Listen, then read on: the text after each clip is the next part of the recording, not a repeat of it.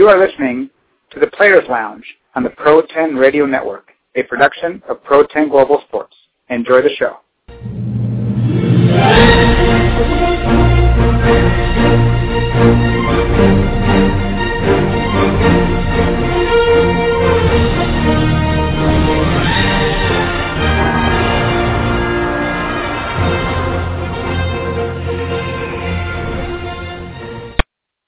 Hello and welcome to the Players Lounge presented by ProTenn Global Sports and ProTenn International.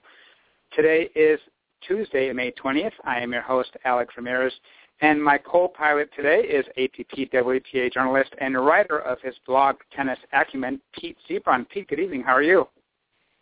Doing well, Alex. Good evening. Great to be back on the show. Absolutely, yes. We want to remind everybody that you can call the show at area code 347-637-1197. You can also reach us on Twitter at ProTenn Radio, and you can check ProTennRadio.com for all the podcasts and future show information. We want to take this time to thank all of our new partners, the Ball Magnet, Sports Mouse at sportsmouse.net, the Tennis Congress, and Cruise Control Gear. We have started a campaign to support the orphans at the Elora Academy in Africa that serves the less fortunate children across the slums in Kisumu City and western Kenya. Please check ProTennRadio.com website and click on the donate button. It's a great cause. If you want to know more about the many products and services featured here on the show, go ahead and tune in on Friday, May 30th at 9 a.m. Pacific. We will be having representatives from the many different companies telling us about their products and services. Our goal here at ProTenn Radio, the tennis industry, and the many people out there working to make your tennis experience a much better one. ProTenn Radio is a nonprofit organization. We don't charge any of the companies that we support to be on the air for their commercials. We only ask for a donation of any kind, and all donations help to pay for our expenses here at the network. And the majority of the donations go to support the ProTenn Foundation and Scholarship Fund. We will be doing a show in the near future about the foundation, our mission, and how ProTenn International and ProTenn Global Sports support this mission. We have a great show for you today. We will have a special guest a little bit later on the show. In the meantime, for now, Pete, we got a lot of stuff going on the ATP WTA side. Why don't you catch us up with some of the hot topics? Well, indeed, in addition to Roland Garros qualifying getting underway today on the men's side and the ladies qualifying draw coming out, we've got two men's tournaments, two women's tournaments happening, probably one of the bigger ones in Nice, France, and a lot of Americans in action. It might be the only time we'll see American men playing on clay, maybe deep in a tournament. A couple things jump out at me, Alex, in Nice. John Isner obviously hasn't had a great spring on the clay. He's actually the number one seed in Nice, got a bye in the first round. He's going to play fellow American Jack Sock, who came in through qualifying in the second round. And interesting second-round match, Isner-Jack Sock. A lot of Frenchmen are in that draw as well, as you might expect in France, showing up for tournaments, with respect to their home country. Another interesting, at the very bottom of the draw, Alex, we've got Ernest Gulbis as the number 2 seed. He's going to play Martin Klizan, who's already had a win on clay earlier this year, and Klizan came from a set down to beat Bernie Tomic of Australia, who's been in the news for, unfortunately, infamous activities on the court, really not playing too well this year. But Gulbis-Klizan is the second-round match there at the very bottom of the draw, and Isner-Sock up top. Sam Querrey, who got beaten in qualifying, Alex, got a bit of a break in the sense of he took Gil Monfils' spot as a lucky loser, and because Monfils had a very high seed, he's actually got a bye into the second round. He's going to play a tough customer Spaniard, Alberto Montañez. So even though Querrey lost in qualifying, he is into the second round by virtue of the absence of Gael Monfils. So some big names as well in Nice, as you might expect. Paul-Henri Mathieu, wild card, he won his first round match. Gilles Simon is seeded number 4. He got a bye into the second round as well. Alex, he's going to play Dominic Thiem. A lot of people are talking about Thiem, the talented Austrian who's played just about every qualifying tournament, plays his way into the main draw in qualifying.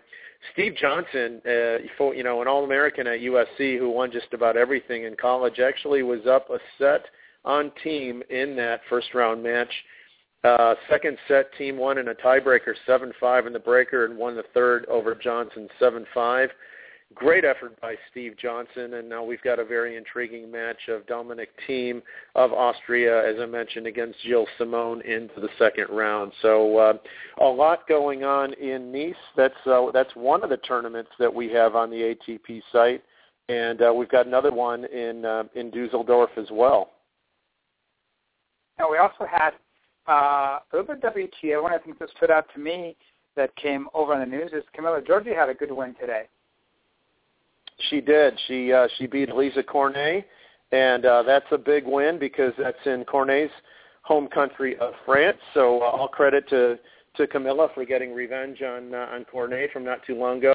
The line score on that, Alex, was 6-4, 1-6, 6-3 in favor of Camilla Giorgi. In fact, Elisa Cornet, the number 2 seed, ranked 21st in the world.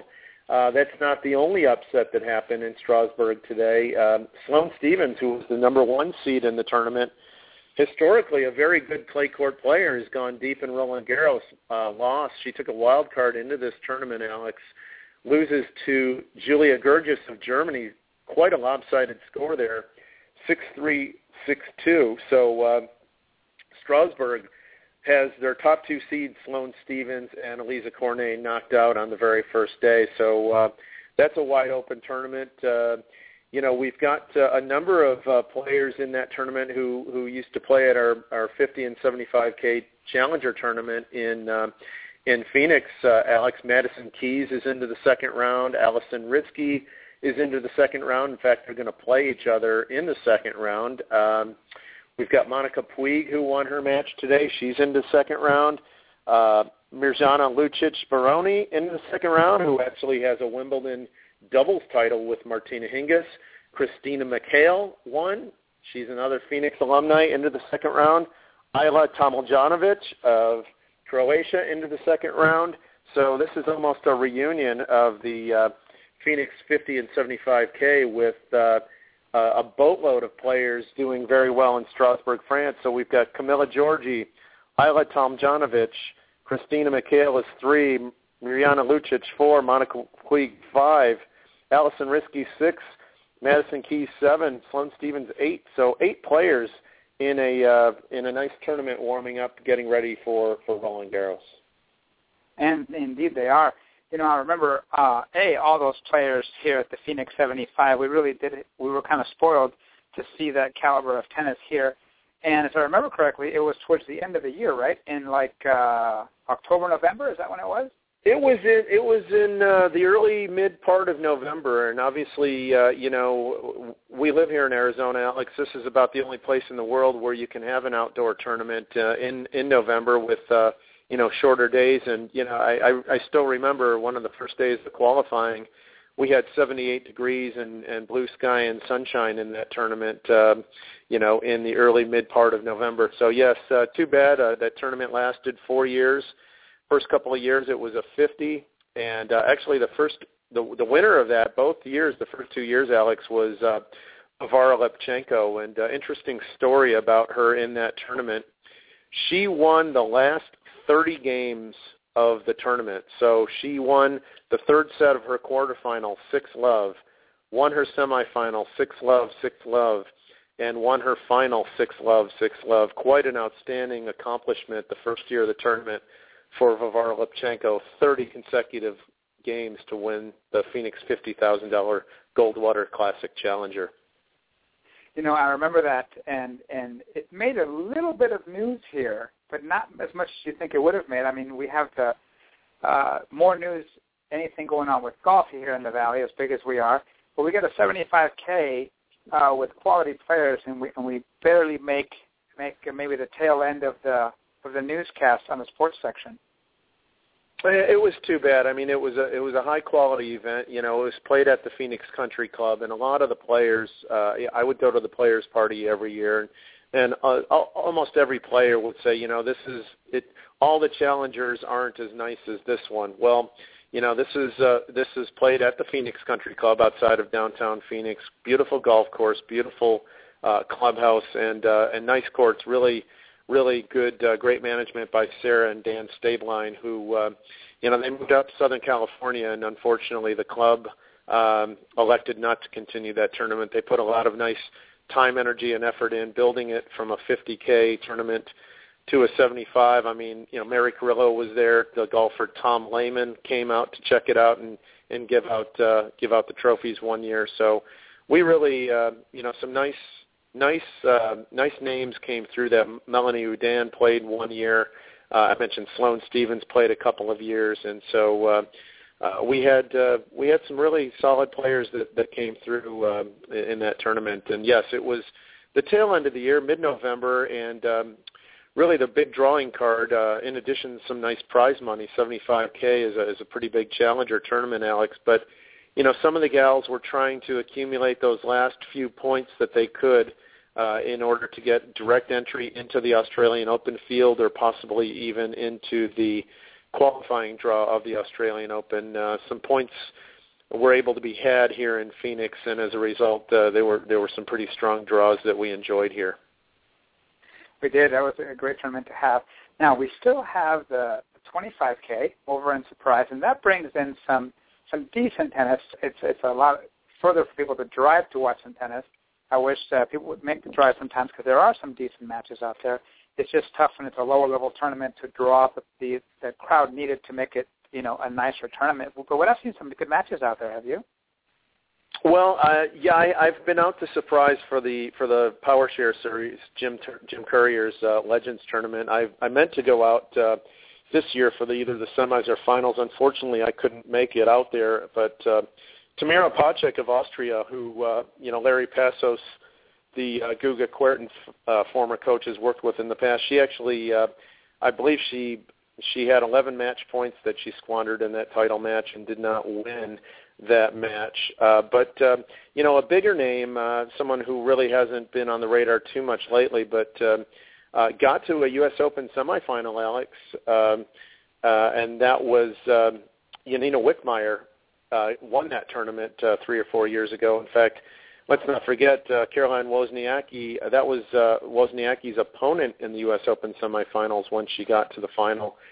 She beat Janina Wickmeyer. So a couple of up-and-coming players played in New York, but Wickmeyer had won that tournament in Surprise, probably one of the bigger names to win, that tournament in Surprise. Yes, and locally, let's not forget, actually across the country right now, they have what they call the U.S. Open qualifying. And what that is, the tournament played, I believe, in every section in the United States. Players are able to play in, they get to pick one section to play it in.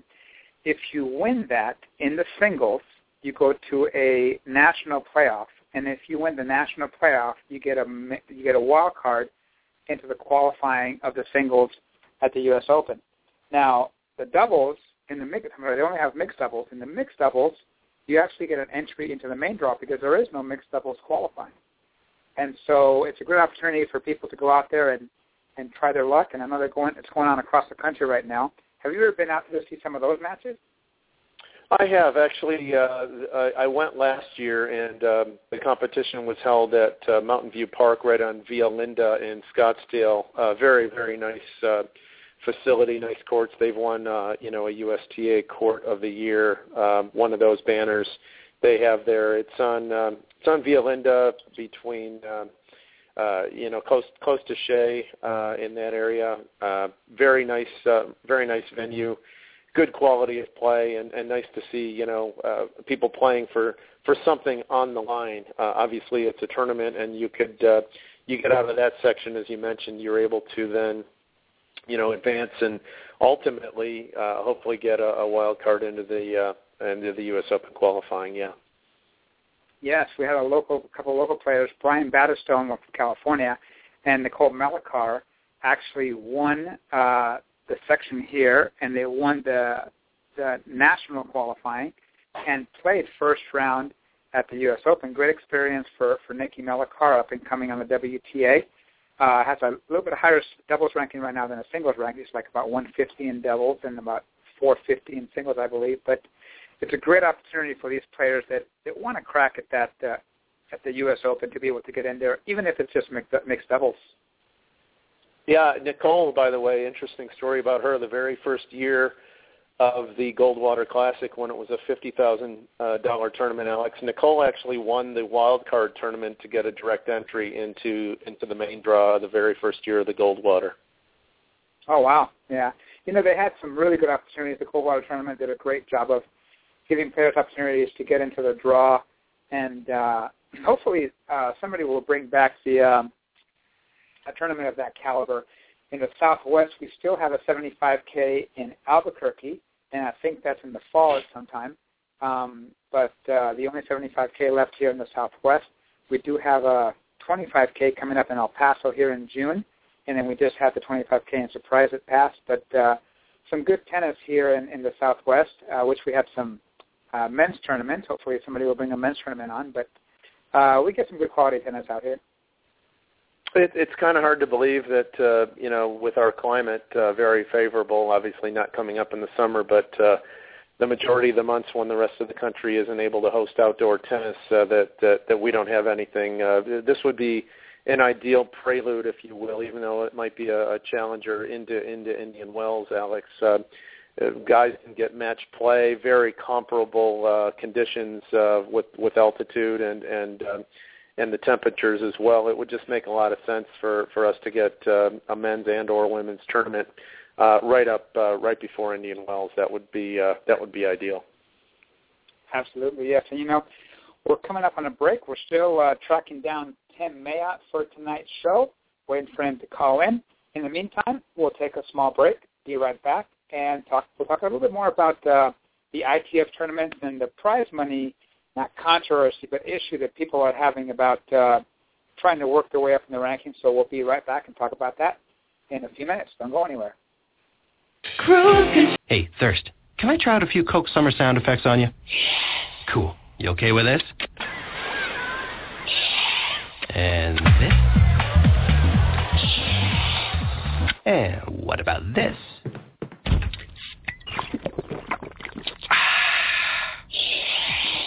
Ha! Gotcha there, Thirst. That wasn't sound effects. That was a Coke. I'm no longer thirsty. You're so out of here. Coca-Cola. Open happiness. What is this bill for $562? Let me call these people. Thanks for calling Big Tobacco. How can I be of assistance? Hi, I was going through my mail and saw this bill saying I owe $562 for smoking-related expenses. That's correct, ma'am. Yeah, what's the deal with this bill? You see, smokers miss more work and retire earlier, which costs Nevadans $903 million in lost productivity per year. Also, smokers get sick with diseases like lung cancer and emphysema, costing another $565 million in medical expenses.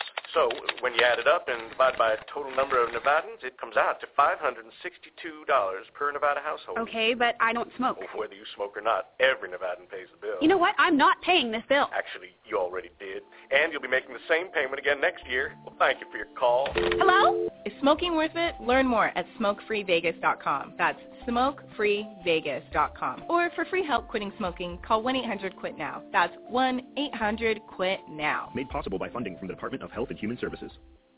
Little Caesars, home of the $5 hot and ready pepperoni pizza, now has a deep, deep dish pizza with 8 crispy caramelized corner slices and even more cheese and pepperoni. So head on down and grab a large for just $8 and tell them Alan Varner sent you. They won't know who that is, but as a voice actor, I'm always trying to get my name out there. Check me out at alandoesvoices.com. That's ALAN doesvoices.com. But first, get the new deep, deep dish pizza. It's hot and ready every day from 4 to 8 p.m. for just $8, only at Little Caesars. Pizza. At participating locations plus tax. To celebrate the not normal Mini Cooper, we hired an expert to tell you about Mini telepathically. Greetings. Relax and listen to my mind. The Mini Cooper hardtop comes with 37 mpg and co-cart handling. Wait, that's not telepathy. Listen again. The bigger 4-door Mini Countryman has seating for 5. Okay, you're just whispering. You're still paying me for this. Come see the 37 mpg Mini Cooper hardtop and the bigger Mini Countryman today. Visit miniusa.com/info for MPG details. Hi, this is John Embry, and you're listening to the ProTenn Radio Network. Catch me live on Wednesday, May 28th at 1 o'clock Pacific.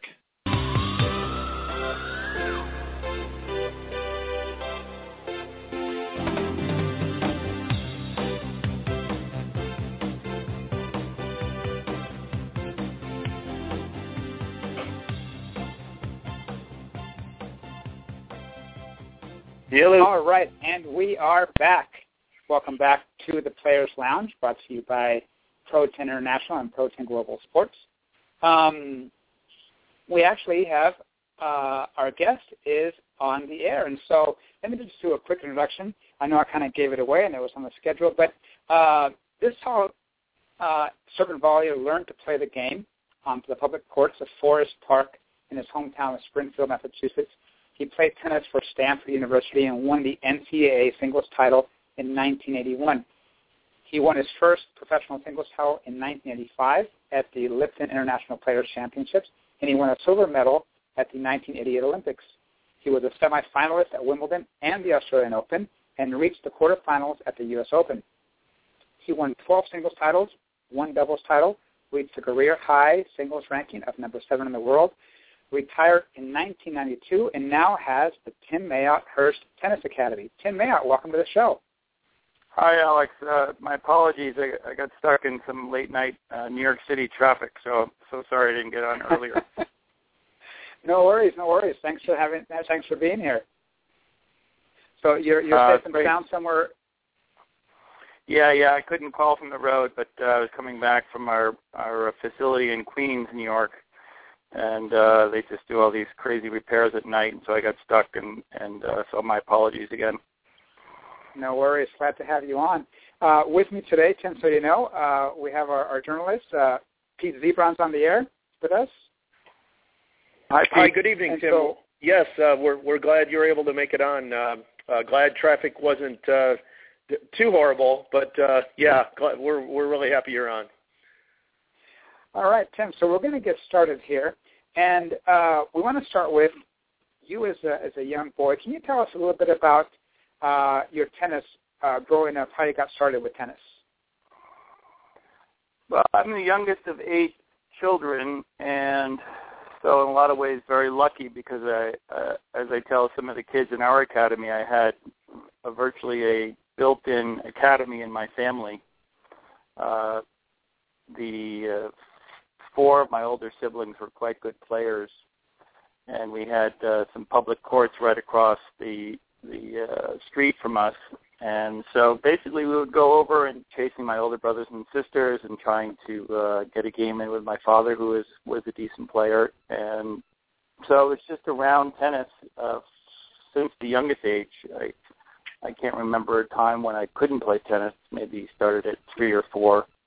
And so it's just involved with sports, but particularly tennis from the earliest age. And I think having older brothers and sisters to chase after also gave me some extra desire and focus, and so that's really how it started as a younger kid.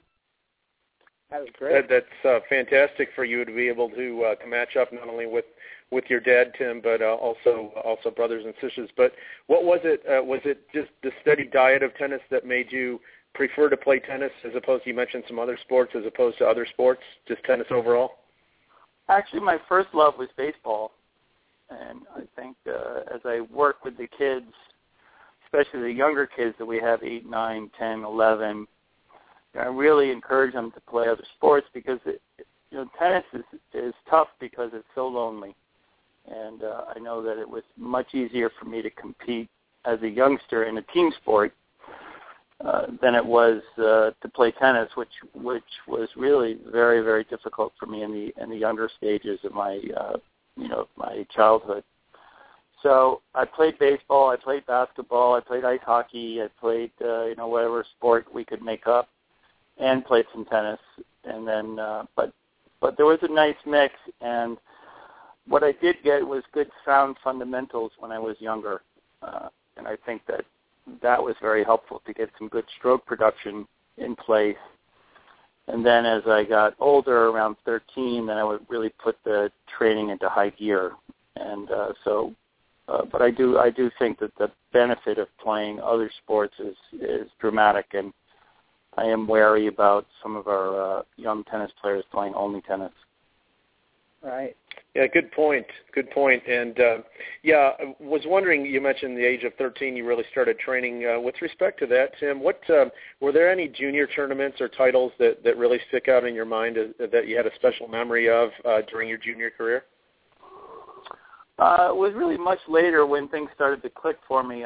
I was the number one player in New England as a 10 and under.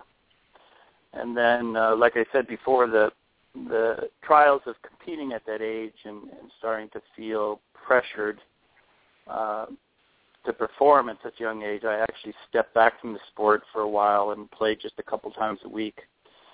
And then really the big breakthrough started to come at 15, 16, which is quite late, or at least used to be kind of considered quite late. Now it seems with players developing later, it's actually the trajectory of my career is a little bit similar maybe to guys like Query and Isner. And so I was about 50. So you went through your junior career.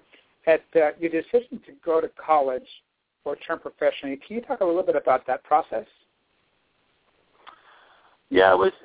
I think it's difficult for people to understand how different things were back then. But for instance, on my recruiting trip, I went to Stanford and I saw John McEnroe play Elliot Telscher at Stanford versus UCLA match, and at that point, McEnroe was 11 in the world, and Telscher was something like 36 in the world. So you had two of the best players in the world playing in a college match, which happened to be my recruiting trip to Stanford. So it was a little bit surreal. Obviously, you would never get that situation now, but McEnroe had gotten to the semifinals at Wimbledon, and Telscher was, I think, at quarterfinals at the Open. So, but there was still at that point a real emphasis on going to college a little bit. I think the only player who had really broken the mold was Connors, who had gone for 1 year, then quit and turned. But I do have to say that I thought about it a little bit because I started to have some success at the challenger level my last year as a junior, won some matches. And so I really felt that I could go out and play on the tour at 18, but really felt that it was good to spend a couple of years at college, which I did for 3 years at Stanford. But it was clear to me at 17 that I could have gone out and played. And again, it's interesting how things have shifted so dramatically because shortly after I went into college, everyone started to turn pro. That's when the Bolletier's Academy got going, and Agassi and those guys were turning professional right out of high school. But now the pendulum's really swung back the other way, where this is Dick Gould. You're listening to the Coach's Corner. Where the players are needing to go to college for 2-3 years to get some physical, especially men, to really train physically. And so that was the path that I took, and it really worked out well because I was really ready physically, mentally to hit the tour when after I spent 3 years at Stanford. Yeah, right. Thanks for sharing that. And you won the 1981 singles tennis tournament there, tournament singles title, Tim. And right now, 3 of the top 4 Americans, John Isner, Bradley Klahn, Steve Johnson, all played 4 years of college tennis. And I cover Cincy every year, and I asked John Isner specifically a couple of years ago, tell me about your time at University of Georgia. And he said, if I didn't have that time, I wouldn't be here today. And you mentioned, obviously it's a little bit different, but you spent 3 years at Stanford, but did you feel possibly after year 1, after year 2, or what really after year 3 made you decide that was the time and maybe not so after 2 or not electing to spend your 4th year there as well? It was a dramatic moment, although it had been building because I had been having some success, again, at the challenger level in the summer. But then I got a wild card into the San Francisco tournament, which was the San Jose tournament last year, and I went out and beat Jimmy Connors, who was at that point 2 or 3 in the world. And that was in September of my junior year. And I remember coming back back after that tournament. I got to the quarterfinals, and I said to Dick Gould, who was the coach, obviously, at Stanford, and I said, this will be my last year, because obviously at that point I recognized that I was doing well enough to beat the number 3 guy in the world that it was time for me to turn pro. And then, fortunately, I was able to fulfill the dream of winning the NC2A, so then I really felt justified in my decision. And, Tim, we have a question from Facebook. Darlene Hayes writes in, and she wants to know what it was like 7 years ago, your experience when you coached the Boston Lobsters in WTT tennis. Well, hello to Darlene. Thanks for calling in. As you know, Darlene was a great part of tennis back in the 80s, 90s, and 2000s with running a big marketing program at Reebok. But that was a real treat to coach, and that was, it was interesting. I was a little bit suspicious about team tennis when I had gone into it, but then it turned out I was really swept up in the fact of playing, and obviously coaching and being a part of a team. And kind of gets me back to that earlier point about the loneliness of playing as a junior. And to be a part of a team is just a remarkable, remarkable thing in tennis. And whether it was the Meet Davis Cup, which was certainly the most exciting part of my career, playing the Olympics, playing at Stanford as a team, and then coaching at team tennis, really, Billie Jean is really on to something important there, which is that's larger than yourself. And so I really enjoyed coaching the Lobsters and being a part of a team and that kind of unique scoring system. But team tennis is something fantastic, and I think from what I understand, they're trying to do something in India where they're going to bring in some of the best players in the world and do a Southeast Asian team tennis event. So it'll be interesting to see how that unfolds. That'll be great. And it's funny that Darlene Hayes, we didn't know you knew her, but she just kind of wrote in on Facebook and said, hey, ask him about this. So that's kind of good that you knew her. Oh, yeah. No, Darlene was a real fixture in the tennis community for many, many years. Fantastic. So, Tim, shifting gears a little bit, you played doubles with your brother Chris for a bit, and you won the tournament in San Juan in '81.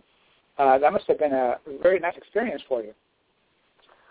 Yeah, it was really exciting, but also it was complicating because actually Chris and I played against each other in singles that tournament. Oh, wow. Which I won. So that was a very intense experience, and we have, in my program, we have 3 sets of twins, 1 set of triplets, other siblings who are competing against each other, and playing against the sibling is very, very complicated and interesting experience.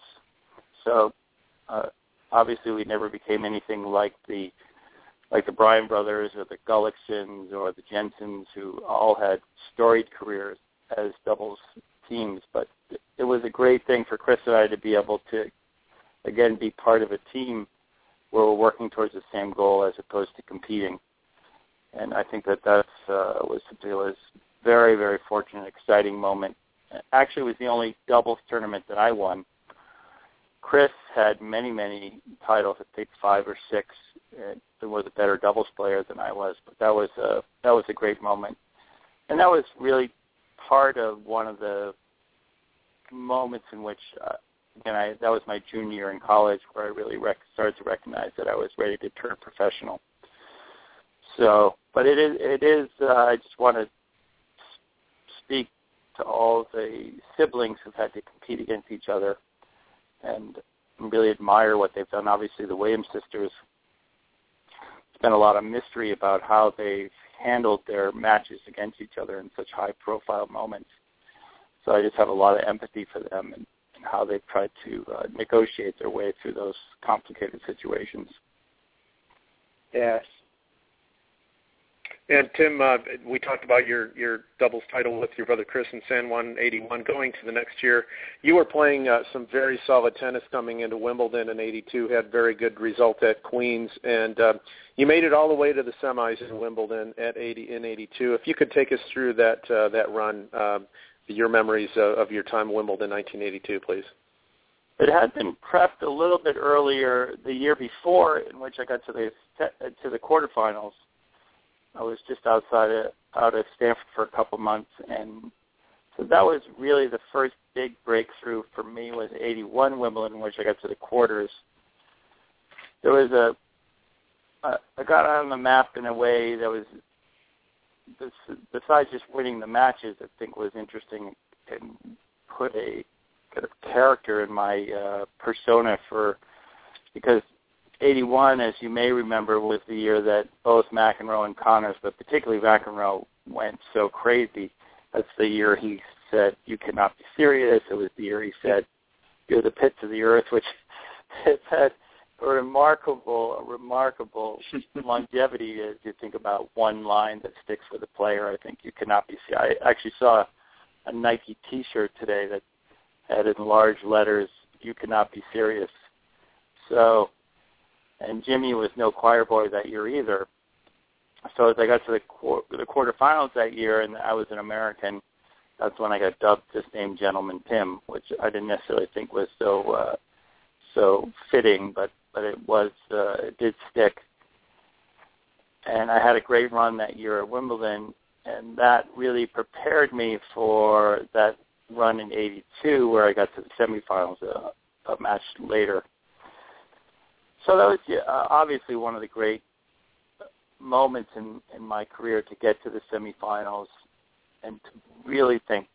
I remember staying up late at night, the night before the quarterfinals and the semifinals, and just dealing with the reality of could I actually win Wimbledon. It was just a incredible feeling. I couldn't sleep at all before those two matches, before the quarterfinals and the semifinal matches. And in those days, it was just so pumped up. And in those days, there was obviously no email and texting like that. You got telegrams with each successive match that I won. The box that held all the telegrams, I got hundreds and hundreds of telegrams from all over the world. And so there was just a tremendous building excitement. So it was, I just always felt very at home at Wimbledon, felt and still feel to this day that the center court at Wimbledon was just the most amazing place to play tennis. It's hard to describe to somebody.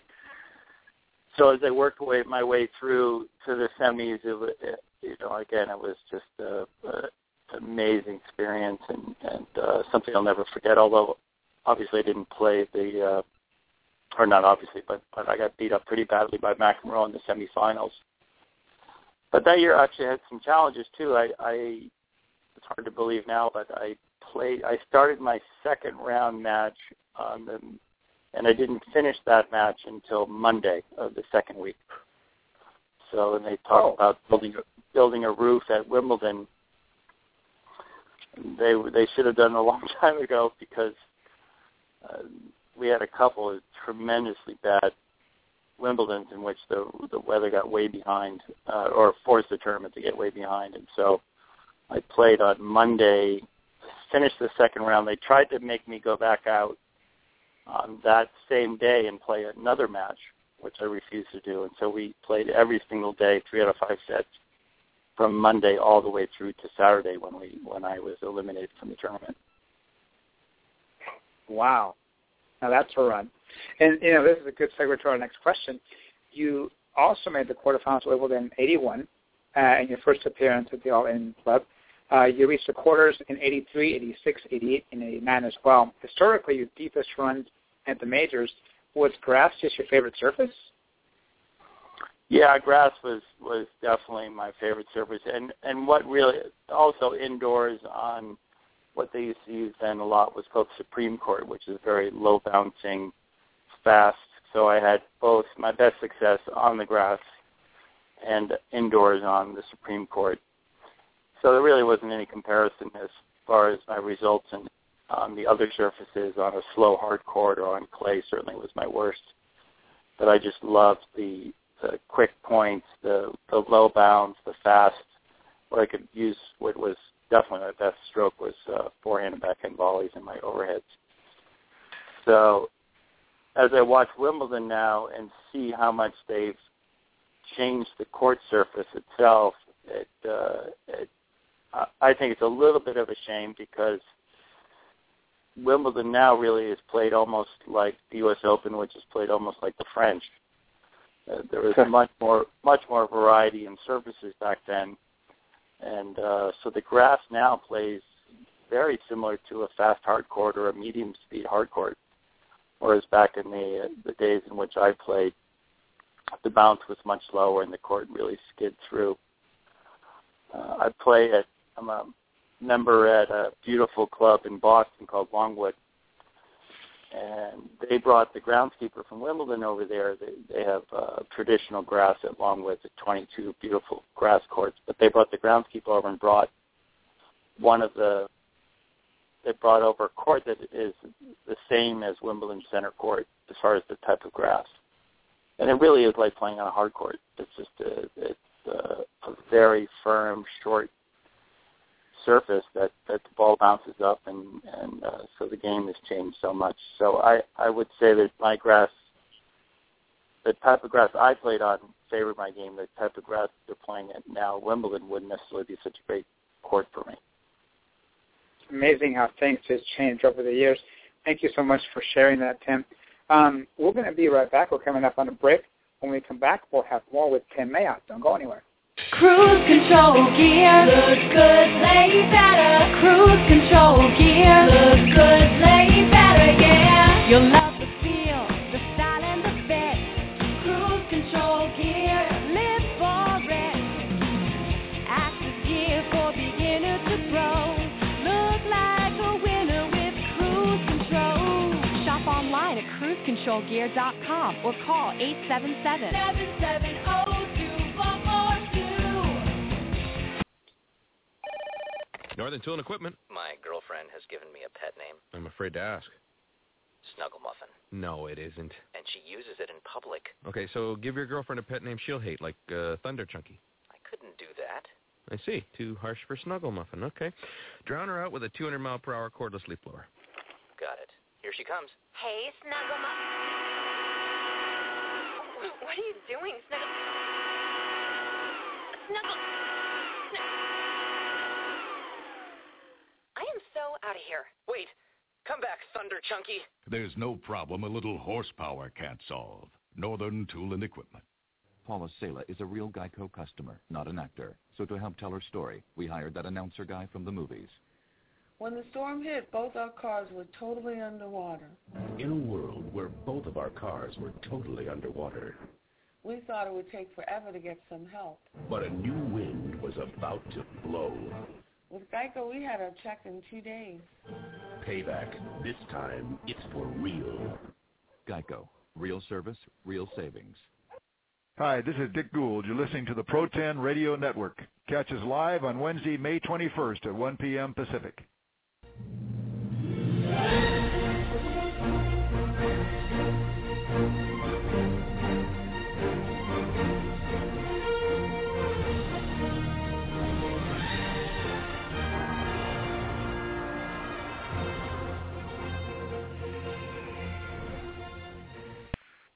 And we are back. Welcome back to the Players Lounge on the ProTenn Radio Network. We are talking with Tim Mayotte. Again, you can call the show at area code 347-637-1197, and you can reach us on Twitter at ProTenn Radio. And Tim, we finished off the last segment talking about Wimbledon and your success there, and keeping with the Wimbledon theme. 1985, fourth round, you played Boris Becker, who had won Queens that year, and you led Boris 2-1, lost to fourth set breaker. He went on to win that match as well as Wimbledon as a 17-year-old and also defended his title the very next year. What are your recollections of 17-year-old Boris Becker when you played him in the fourth round of 85? We had a couple run-ins actually earlier that year I had remembered Boris actually as a 15-year-old, believe it or not. I was playing a tournament in Germany a year and a half before that, and Boris obviously at that point was very, very young.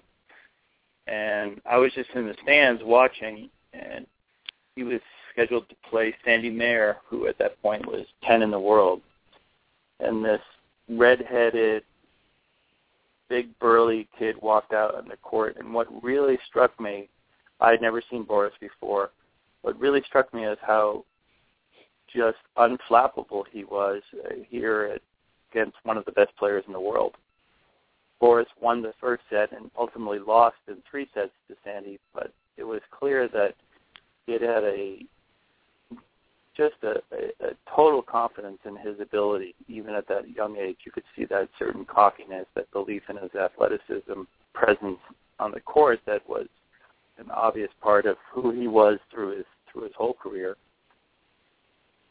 That year in '85, I played him in the second round at the Australian Open. It might have been the first round, I can't remember, and that was my first match against him, and he beat me in 4 sets.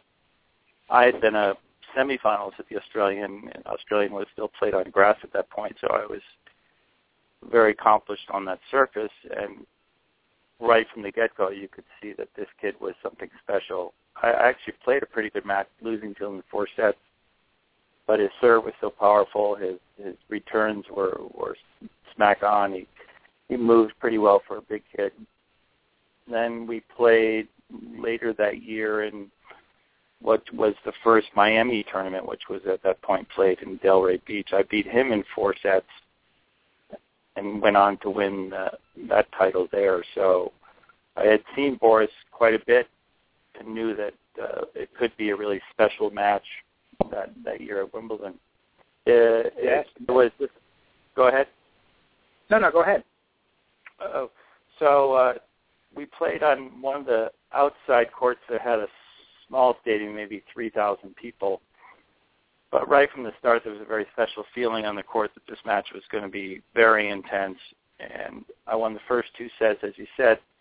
And actually, I believe it was in the tiebreaker, at 1-1, he rolled in the 4-set breaker. He rolled his ankle and was down on the ground, and really looked like he was going to be unable to continue.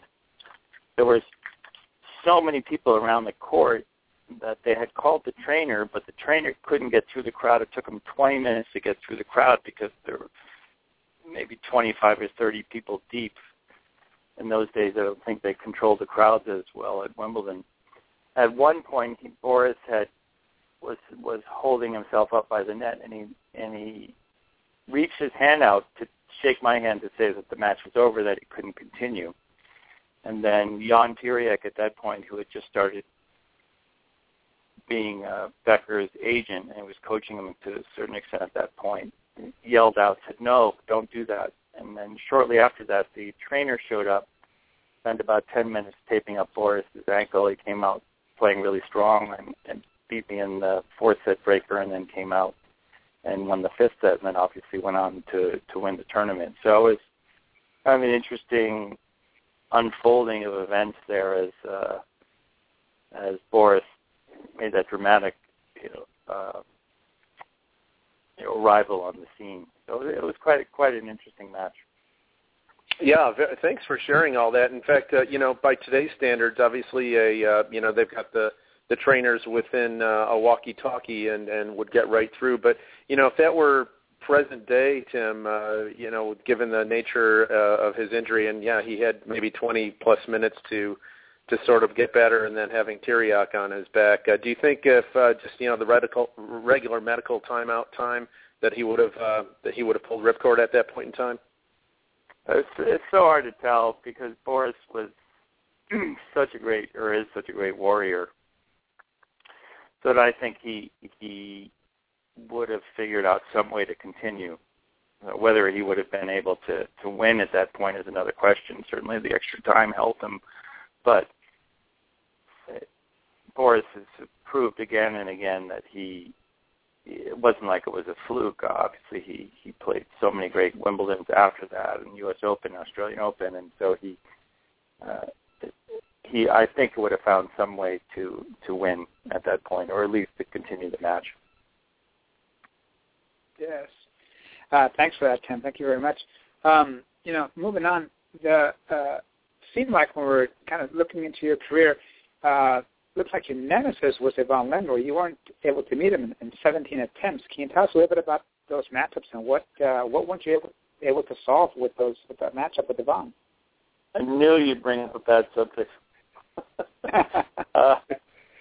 Yeah, very, very painful matches against Ivan, and we had so many close ones that it was. I used to have nightmares about losing to him time and time again, because particularly in the early going, there were a number of very close matches, and certainly in really big situations. The thing about Ivan was, true to his personality, there was never a time that I can remember where he didn't show up and bring 100%. Some of the other players, they seemed to slip in and out, and obviously the great ones were able to rise to the occasion at the big matches. But Lendl just seemed always prepared. He would show up, he would do a great warm-up. Obviously he was in great physical shape, and he just always seemed to be ready to play 100%. That, as well as the fact that the way our games matched up, was that his game style was such that he hit really at that point it was legendary passing shots, especially off the forehand side, but he greatly improved his backhand as things went on. And so my attacking style did not match up well against the way he hit those passing shots, particularly running passing shots, lobs. And then obviously it got into my head at a certain point. He had really one of the most crushing moments that I had in my career was in 1986. I had won Queens, which was, I think, maybe the greatest run that I had ever had in tournament tennis, where I beat Becker, Edberg, and Connors back-to-back, who were maybe three of the best grass court players in the world at that point. And so went into Wimbledon off of the grass at Queens, feeling like this was the time I could win Wimbledon. Moved through the tournament very easily, playing as well as I've ever played into the quarterfinals, and then ultimately lost to Lendl 9-7 in the fifth set. And I think that was the moment that really broke my confidence against Lendl. I never really thought at that point that when a match got close, that I could believe in myself to come through and win against him. We had a good five-setter in 1982 as well at the U.S. Open, in which I lost 6-4, 7-5 in the fifth set. So at that point, I really stopped believing that I could play and really beat this guy, especially when he was always in there fighting. Even other top players at some point would roll over if the occasion wasn't big, but Ivan was always 100%. And it's obviously been really exciting to watch him guide Murray through what's I'm sure was the most stressful situation that I can imagine for a player to go through, for Andy Murray to have to deal with the pressure of his country and all those years. And that was so exciting to watch Ivan guide Murray through what must have been tremendous mental, emotional pressure to come to his first Wimbledon title. Yes. And of course we had to bring that one up, but it's one of those things. No, I'm glad you brought it up. That's the way it goes. He was the one guy I never beat, and I actually remember when Gilbert, myself, and Aaron Krickstein, all top 10 players, were 0-52 against Lendl. And Gilbert at one point said, "I'd give $1 million to beat Ivan." So the kind of frustration that he caused, especially Gilbert, who obviously was coined the word winning ugly, but could never figure out to win in any way, ugly or pretty, against Lendl. Or pretty. Tim, on a happier note, from middle of '86 to middle of '88, you won 8 consecutive finals, and in that run, you won 19 of the 25 sets played in the process in the title matches. That was quite a nice groove for you when you were able to play on Sunday during those years. What really worked for you when once you got to the final for that period of time? I just got to the point where the pressure was off. I felt like if I got to the semifinals, and I think actually my semifinal conversion rate was really pretty good at that point. Up till then, until I won my first title in '85, I'd lost a lot of finals. I think it was 5 or 6 finals as I got to and finally broke through in '85 when I won the Lipton. And then I just started to feel that by the time I get to the semifinals, I was more relaxed. I felt that my game was gelling, and so things were, to me, it just seemed like it was all cream. If you get to the semis or the finals, you've done a good job, and then I was just super, super confident as I got into the later stages. I think if you were to talk to a lot of players, juniors, college players, pros, they would tell you that the first round in a tournament is the most difficult. At least it was for me.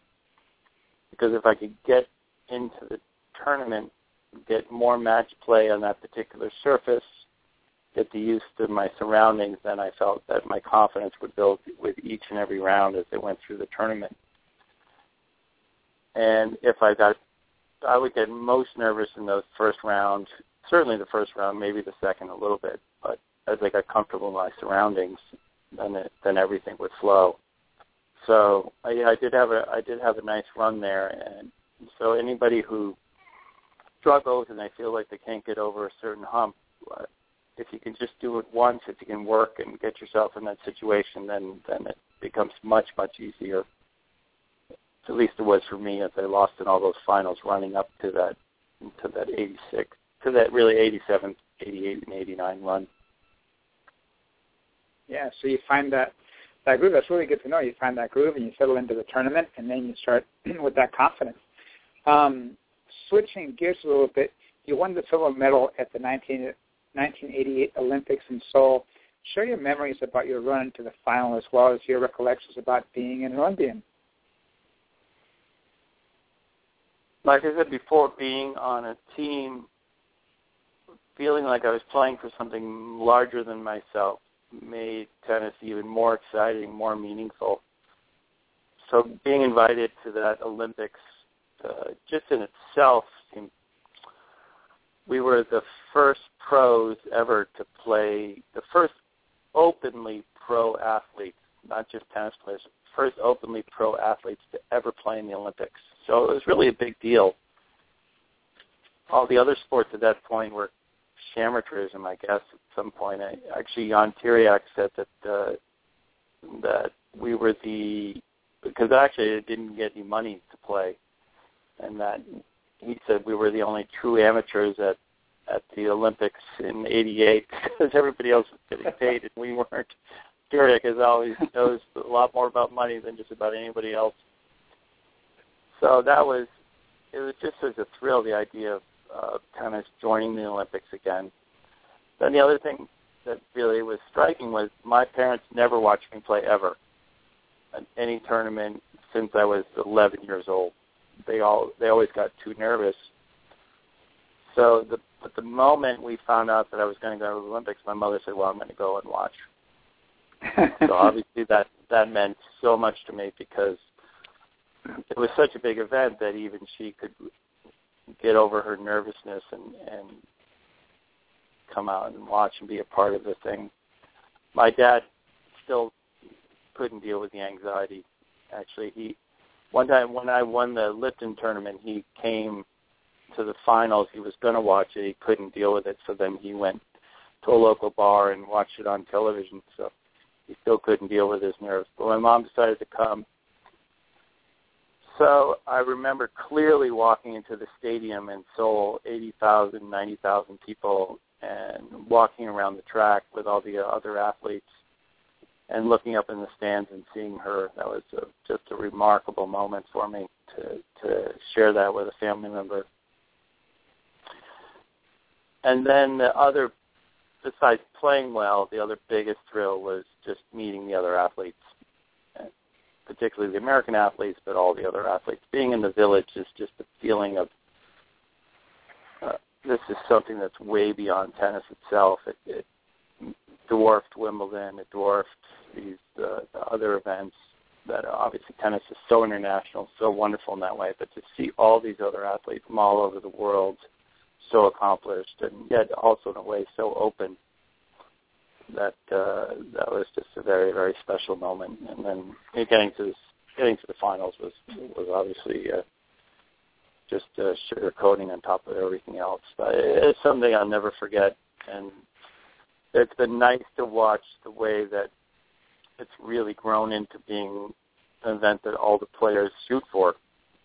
So when I played it that first year, it was a little bit hanging in the balance. People weren't sure whether the players would adopt this as a big tournament, and clearly over time it's become a major stop, and really the players see it as a something that they gear their whole year towards.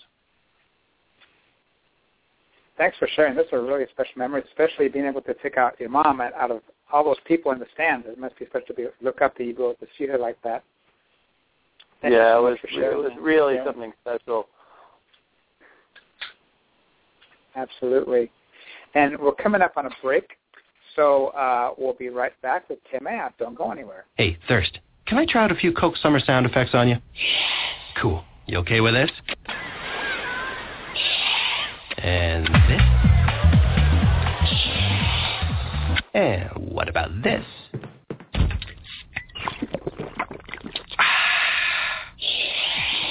Ha! Gotcha there, Thirst. That wasn't sound effects. That was a Coke. I'm no longer thirsty. You're so out of here. Coca-Cola. Open happiness. What is this bill for $562? Let me call these people. Thanks for calling Big Tobacco. How can I be of assistance? Hi, I was going through my mail and saw this bill saying I owe $562 for smoking-related expenses. That's correct, ma'am. Yeah, what's the deal with this bill? You see, smokers miss more work and retire earlier, which costs Nevadans $903 million in lost productivity per year. Also, smokers get sick with diseases like lung cancer and emphysema, costing another $565 million in medical expenses.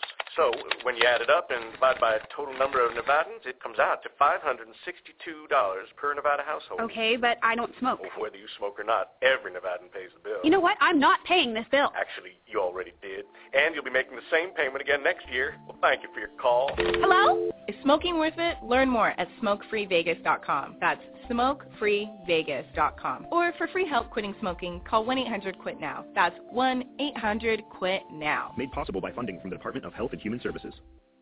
Little Caesars, home of the $5 hot and ready pepperoni pizza, now has a deep, deep dish pizza with 8 crispy caramelized corner slices and even more cheese and pepperoni. So head on down and grab a large for just $8 and tell them Alan Varner sent you. They won't know who that is, but as a voice actor, I'm always trying to get my name out there. Check me out at alandoesvoices.com. That's ALAN doesvoices.com. But first, get the new deep, deep dish pizza. It's hot and ready every day from 4 to 8 p.m. for just $8, only at Little Caesars. Pizza. At participating locations plus tax. To celebrate the not normal Mini Cooper, we hired an expert to tell you about Mini telepathically. Greetings. Relax and listen to my mind. The Mini Cooper hardtop comes with 37 mpg and go-kart handling. Wait, that's not telepathy. Listen again. The bigger 4-door Mini Countryman has seating for 5. Okay, you're just whispering. You're still paying me for this. Come see the 37 mpg Mini Cooper hardtop and the bigger Mini Countryman today. Visit miniusa.com/info for MPG details. Hi, this is John Embry, and you're listening to the ProTenn Radio Network. Catch me live on Wednesday, May 28th at 1 o'clock Pacific.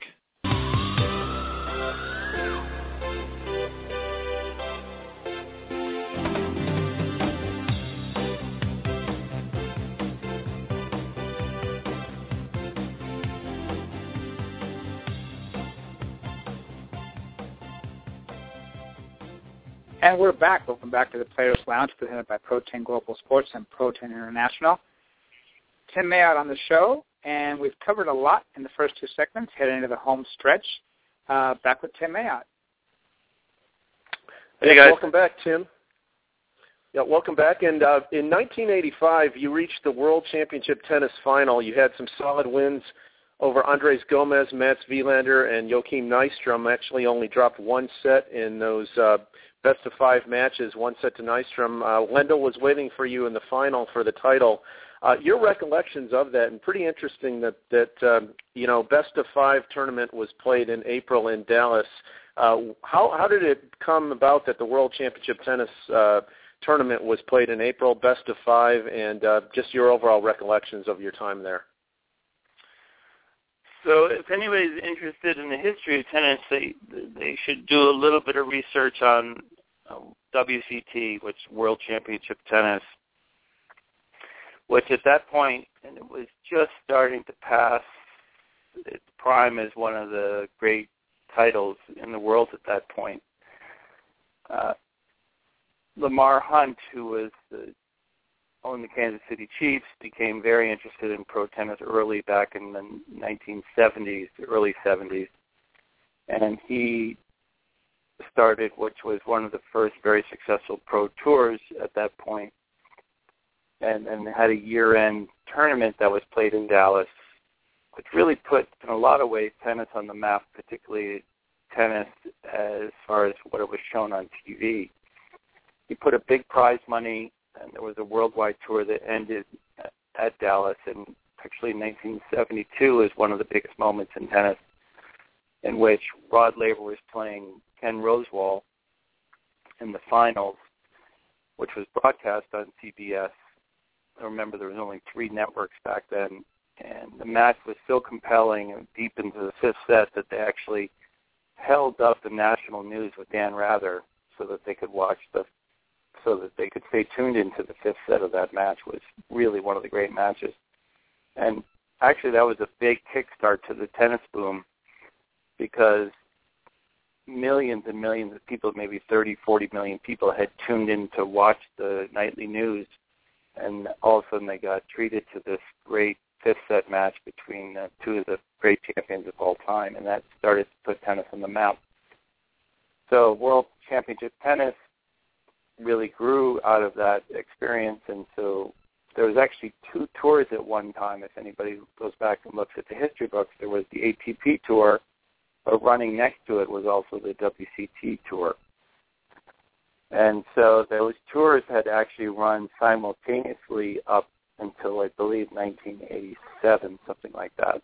And I had done well at some of these tournaments until was able to qualify for the finals, had that great run, and then ultimately lost in the Lendl.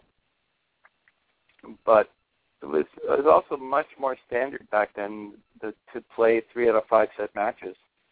The first year that I won the Miami tournament, it was all the matches were played 3 out of 5 sets because they were really trying to create another Grand Slam.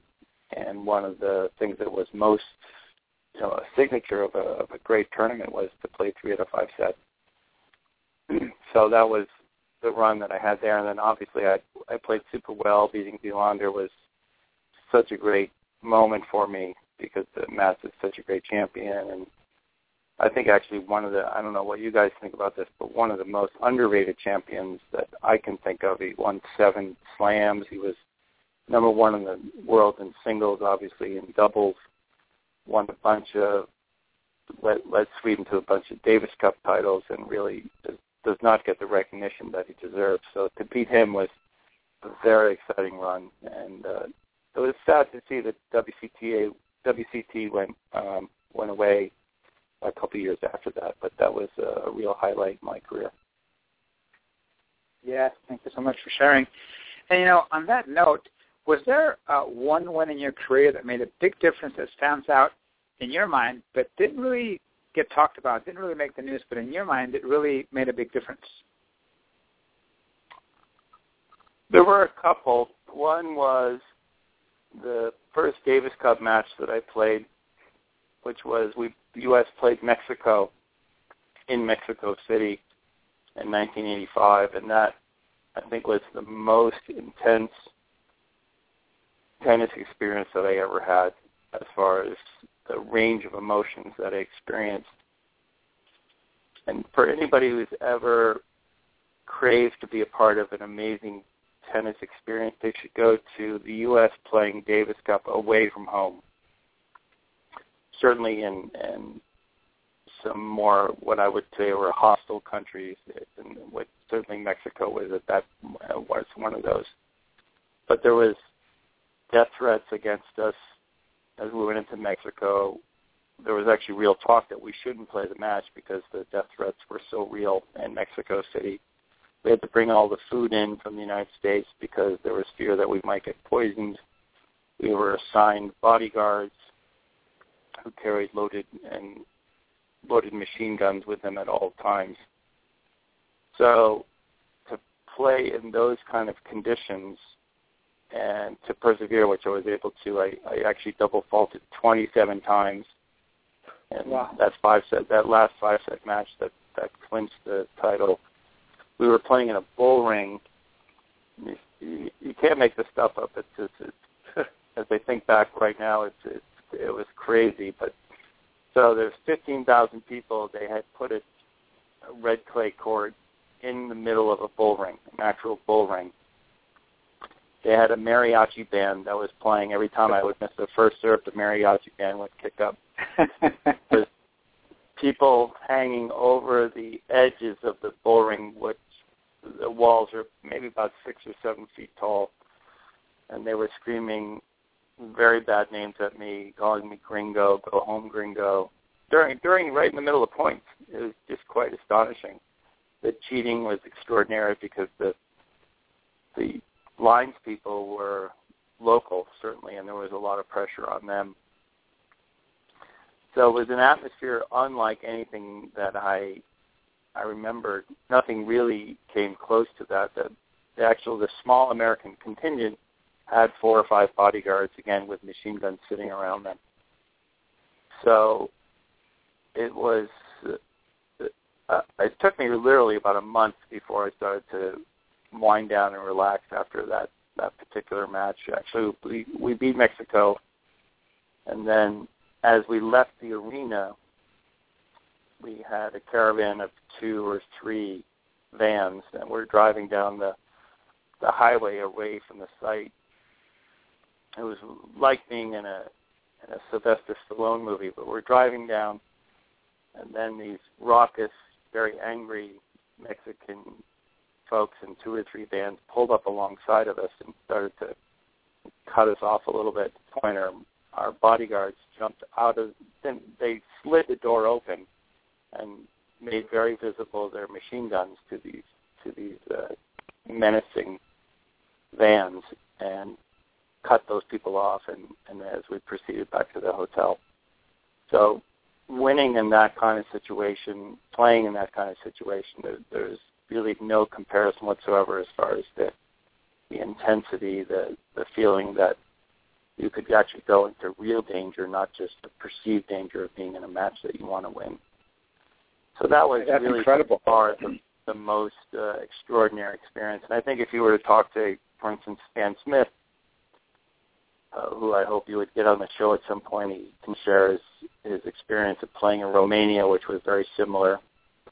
I remember speaking with Vijay Amritraj, who played for India, and he had very similar experiences when playing in the old Soviet Union, where they had flown overnight from Bombay. The Russians forced them to stay in the airplane 16, 18 hours on the runway, as they just said, well, there's no hotel ready for you, or we won't let you off the plane. There was fear of poisoning. So maybe it's gotten a little bit less intense, but certainly many, many top players would tell you stories in which in Davis Cup matches they felt that an intensity of competition that's unlike anything else that happens in tennis.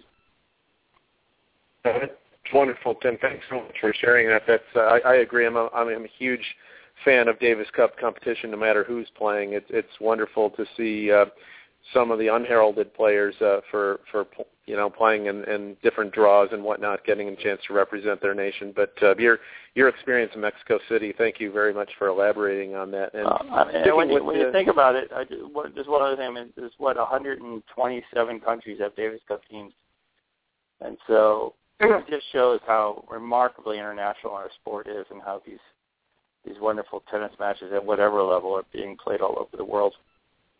Indeed. And, it's nice for countries to have home ties that, they might not get a chance to see professional tennis, because obviously they're in, other parts of the world where it isn't all that strong. But Davis Cup makes that possible, so that's very nice to see. And just sticking a little closer to home, I want to get your thoughts on the fact that it's been more than a decade since the United States men have won a major. Andy Roddick last brought home a trophy at the 2003 U.S. Open.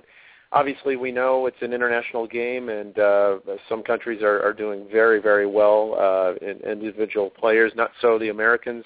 Your thought on maybe what is ailing us here, and what might be a solution that's going to take some time? I've been very vocal about my opinions about what's going on here, and to have actually ruffled a few feathers in my analysis of the situation. But I do strongly believe that part of the problem is that the game has changed dramatically in the last 15 years, and that our coaches have to learn how to coach our players in a way that's much more sophisticated regarding what works today as opposed to what worked 15 years ago. So actually I just put together a proposal that I'm going to send to John Embry from USPTA. Sent this to Patrick McEnroe, who I recently had discussions with about it. And tomorrow, actually, the tennis, one of the senior editors from Tennis Magazine, Steve Tignor, is going to visit our program, in which I'm going to talk about the possibility, which I think is essential, is creating a U.S.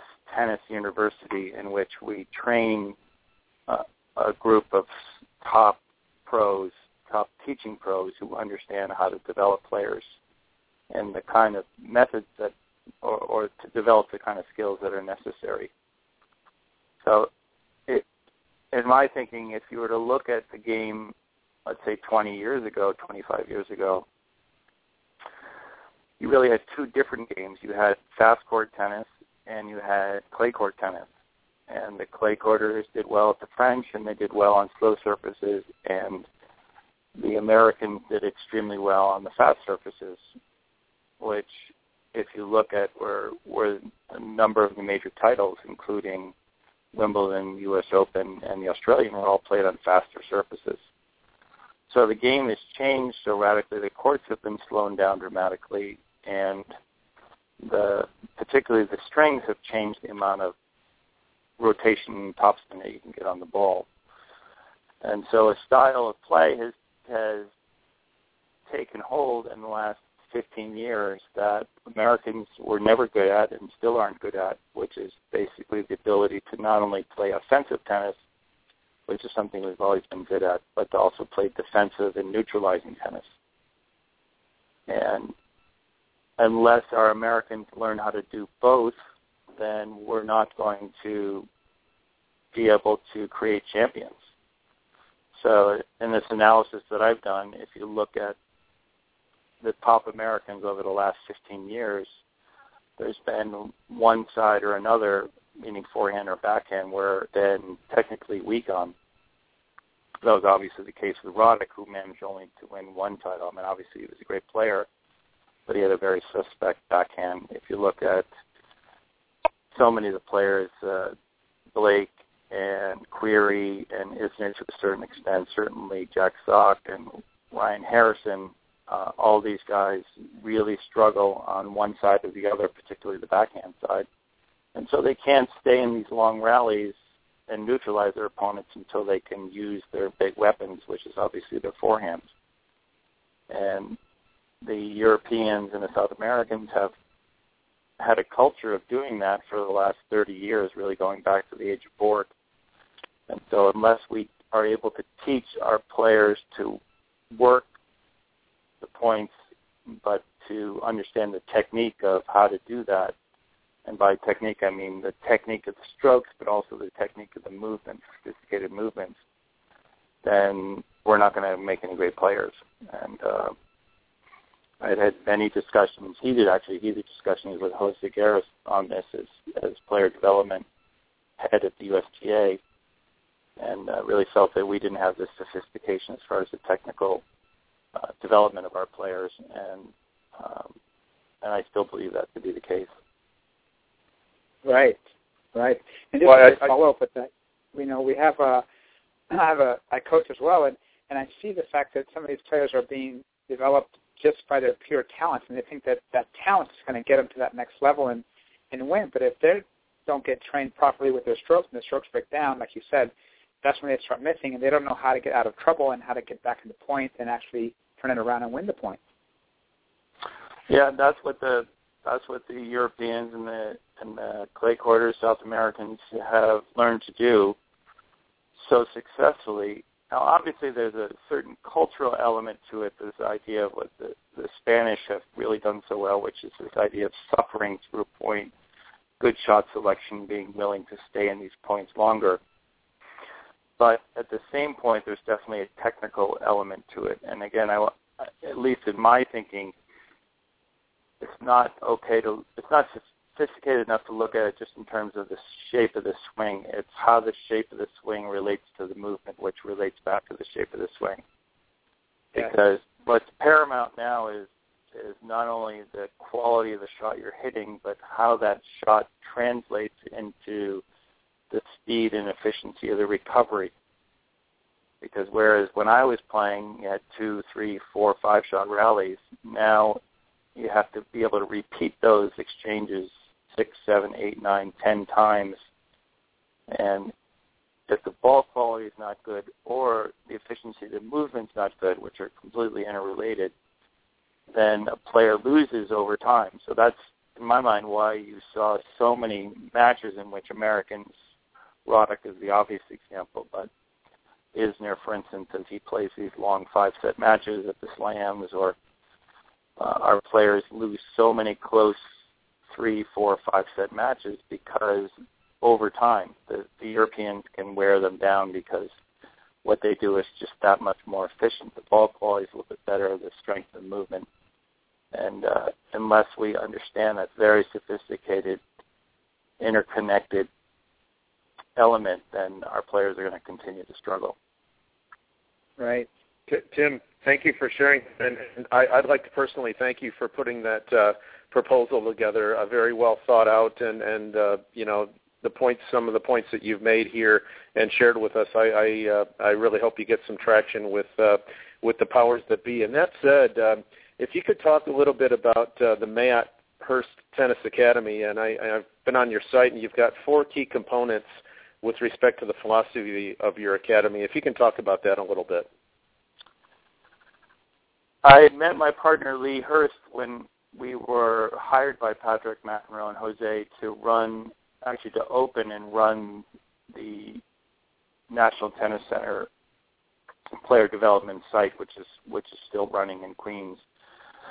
I was there for about a year and a half, got it off the ground, started running it, and met Lee there, who I consider to be, when you talk about those kind of geniuses that are out there that nobody really knows about, Lee is a British guy who has been involved in tennis for 25 years and developed very sophisticated, I keep using that word too much, I wish I could come up with a different one, but really well thought out technical analysis.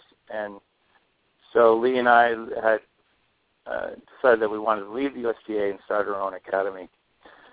So we had thought through clearly about what matters the most to us, and it's those 4 components that we talk about, which obviously for everybody starts from the mental, emotional. That's the most important thing.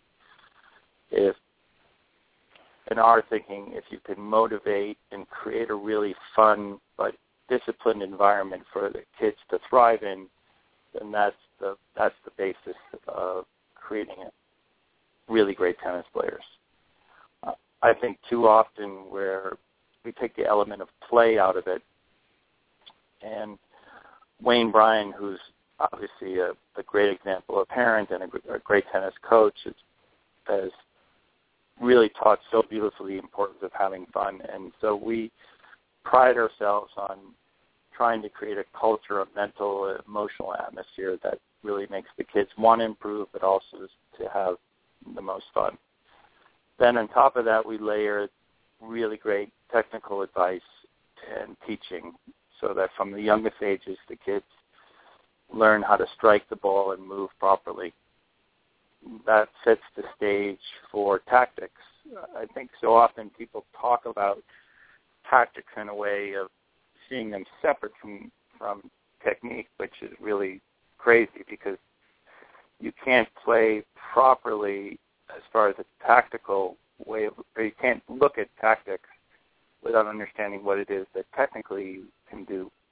So if you have a weakness in one particular area, play, say, a slice backhand, which, as we know, so many young Americans don't have, or a comfort at net, then you're asking a player to do something that they're not comfortable to do. So we equip our kids with all the technical needs that they have, with the thinking that by 14, 15, they're starting to identify their game style and their tactics more clearly based around the kind of technical strengths and weaknesses that they have. And then fourth is always a component, which is the physical, the conditioning element, which we were just talking about today, and how important that is to, as you have developed these skills from an earlier age, for instance, the solid technical grounding, the good hard work ethic, and then you start to really push things physically as players get older and stronger and start to get more focused on speed and endurance and agility and things of that sort. So it's those four elements that we see as the cornerstone of as building great players, which is really a big part of what we want to do. We're really committed to creating a generation of great American players. And on top of that, to also get this idea of a tennis university off the ground. So those are our two goals, which I'd say education of the coaches is maybe the fifth pillar of that thinking. Right. Yeah, I mean, they hold such a big part of the player's development, absolutely. So that is great to see that you've developed those components and philosophy that I feel personally when I travel around with juniors that a lot of academies don't have. They're just feeding balls, and the juniors are hitting balls, but there's no structure behind what they're learning and how they're learning it. So it's nice to hear that you guys have a good philosophy like that, and good to hear that you've been doing it. That's great. Yeah, it's going really well, and it's, as you know, Alex, it's tremendously time consuming, and the progress is slow and inch by inch. But unless you build that really great foundation from the ground up, from the young group, it becomes very, very difficult to develop champions. So I say this with all due respect to some other programs, but I go around and see players who are pretty far along in their juniors as far as their world rankings at 15, 16, and yet I see real technical deficiencies in their game that will hold them back unless they are able to work through these problems. And the time to address those is when they're 12, 11, 12, 13, 14, because it's much more difficult to change the way a player hits the ball and moves when they're 17, 18, 19. And it's just it's a shame to see a number of our juniors, at least from where I look, and see them at those ages as they go to our national tournaments, 16, 17. I just hope that these technical things are being addressed earlier as opposed to later, and yet when you look at how our players have performed, actually our juniors do well through 15, 16, 17, and then they start to drop off. In my mind, that's because the sophisticated of the teaching. Right. Thank you so much for that. And absolutely. We're coming up to the end of the show. I want to end with one quick question. with the segue into what we were just talking about, what advice do you have for parents and juniors considering maybe a professional career or maybe the decision of going to college tennis? Well, first of all, I just want to give a shout-out to all the parents who, in my experience, sacrifice so much for their kids to be playing in tennis. Sometimes we hear these put-downs of parents, and there's too much this or too much that. And when I travel around or in my academy, I'm just astounded by the sacrifices that so many parents make to have their kids play tennis, dealing with so many emotional and obviously financial sacrifices that they have to deal with to keep their kid in this great sport. So I have so much admiration for them, and I do hope that one of the things that the USTA does, and I think they frankly did a crummy job in the last 4 or 5 years, but I think are changing, which is parent education. It's really one of the big missing pieces, and I think the parents are out there flailing around, and that USTA or us, the coaches, need to do a better job at communicating with the parents about how they see their kids and what path they think their kids should be on, and how the parent could help, and how the parent needs to also at times let go. So I think communicating to parents is very important. I would say that the beauty of the current situation is that you can play really, really top-level tennis, go to college, and still have a serious crack at having a great tennis career. That's the downside to playing pro tennis now, is that it takes much longer to make it to the top 100 of the HCP or the WTA Tour. But the upside is that you can go to a good college, get a really good education, and still have a good crack at becoming a top player. Obviously, it was great that you brought up what John Isner said. So this brings us back to building the fundamentals. If you could get your kid really trained in the fundamentals and in a good place mentally, emotionally, as they go into college, there's no reason that they can't come out the other side and play on the tour. I think so much there's a rush now to get kids a really good ranking or a really good ITF ranking, and there's so much traveling around to get points, whether it's USTA points or ITF points, where I think that we could have more emphasis put on skill building, developing good practice habits, on playing. I bring this up to parents a lot, and they seem such a strange idea, but that our 14, 15, 16-year-old kids should be playing local adult tournaments. I don't see why they're traveling all over the country or the world to play ITFs when there's plenty of good competition locally. It sure is. There's such a rush up the junior rankings when obviously you have to have some competition as a junior to get into a decent college, but to think for the long term. So, and that can mean playing really high-level competitive tennis and getting a really good education. That's not easy. It takes a tremendously focused kid to be able to do academics and athletics, but it's not impossible, and I think that's the best pathway for kids.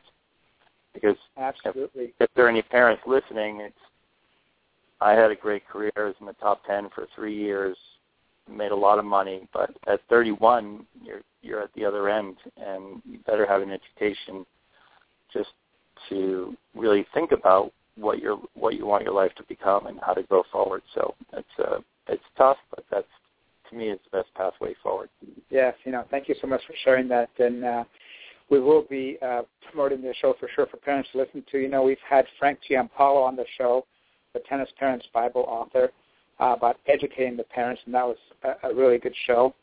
And then, so we've had also a lot of players that went to Stanford. We have Jeff Saltonstein, Jeff Tarango, David Wheaton, this month, and tomorrow we're finishing it off with Dick Gould. Wow, yeah, such a legend, and obviously Dick will have so many insights, and he's really just been through the whole spectrum. And I know that I actually pushed with Stan Smith, who's the president of the International Tennis Hall of Fame, to get Dick into the Tennis Hall of Fame, because I think he's one of the great coaches and has had an impact on so many top players. And so I would really encourage, obviously, the parents or anybody who's interested in tennis to tune in and talk to Dick, who is just one of the legends of our sport. Tim, I want to thank you so much. I know it's so late in New York, for taking the time to be with us and sharing all of your insight and information. It's helpful to a lot of people. Thank you again so much for being with us tonight.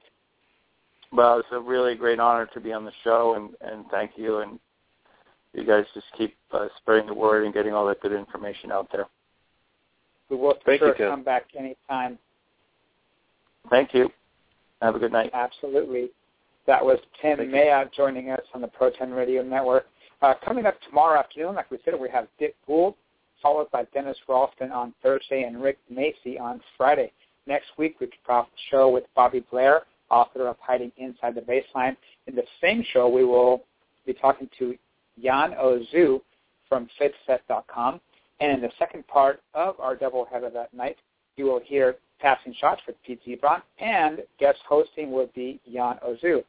The CEO, Executive Director of the USPTA, John Embry, will be with us on Wednesday afternoon, and we'll finish off the week with Dr. Ann Smith on Thursday night.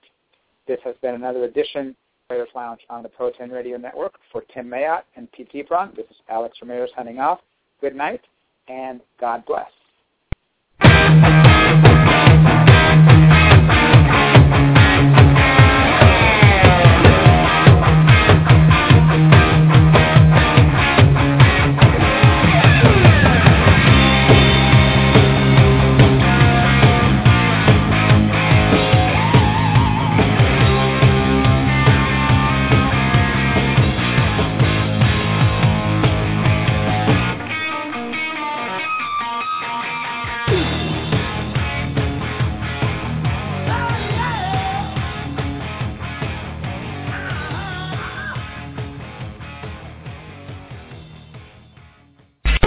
That's all, folks.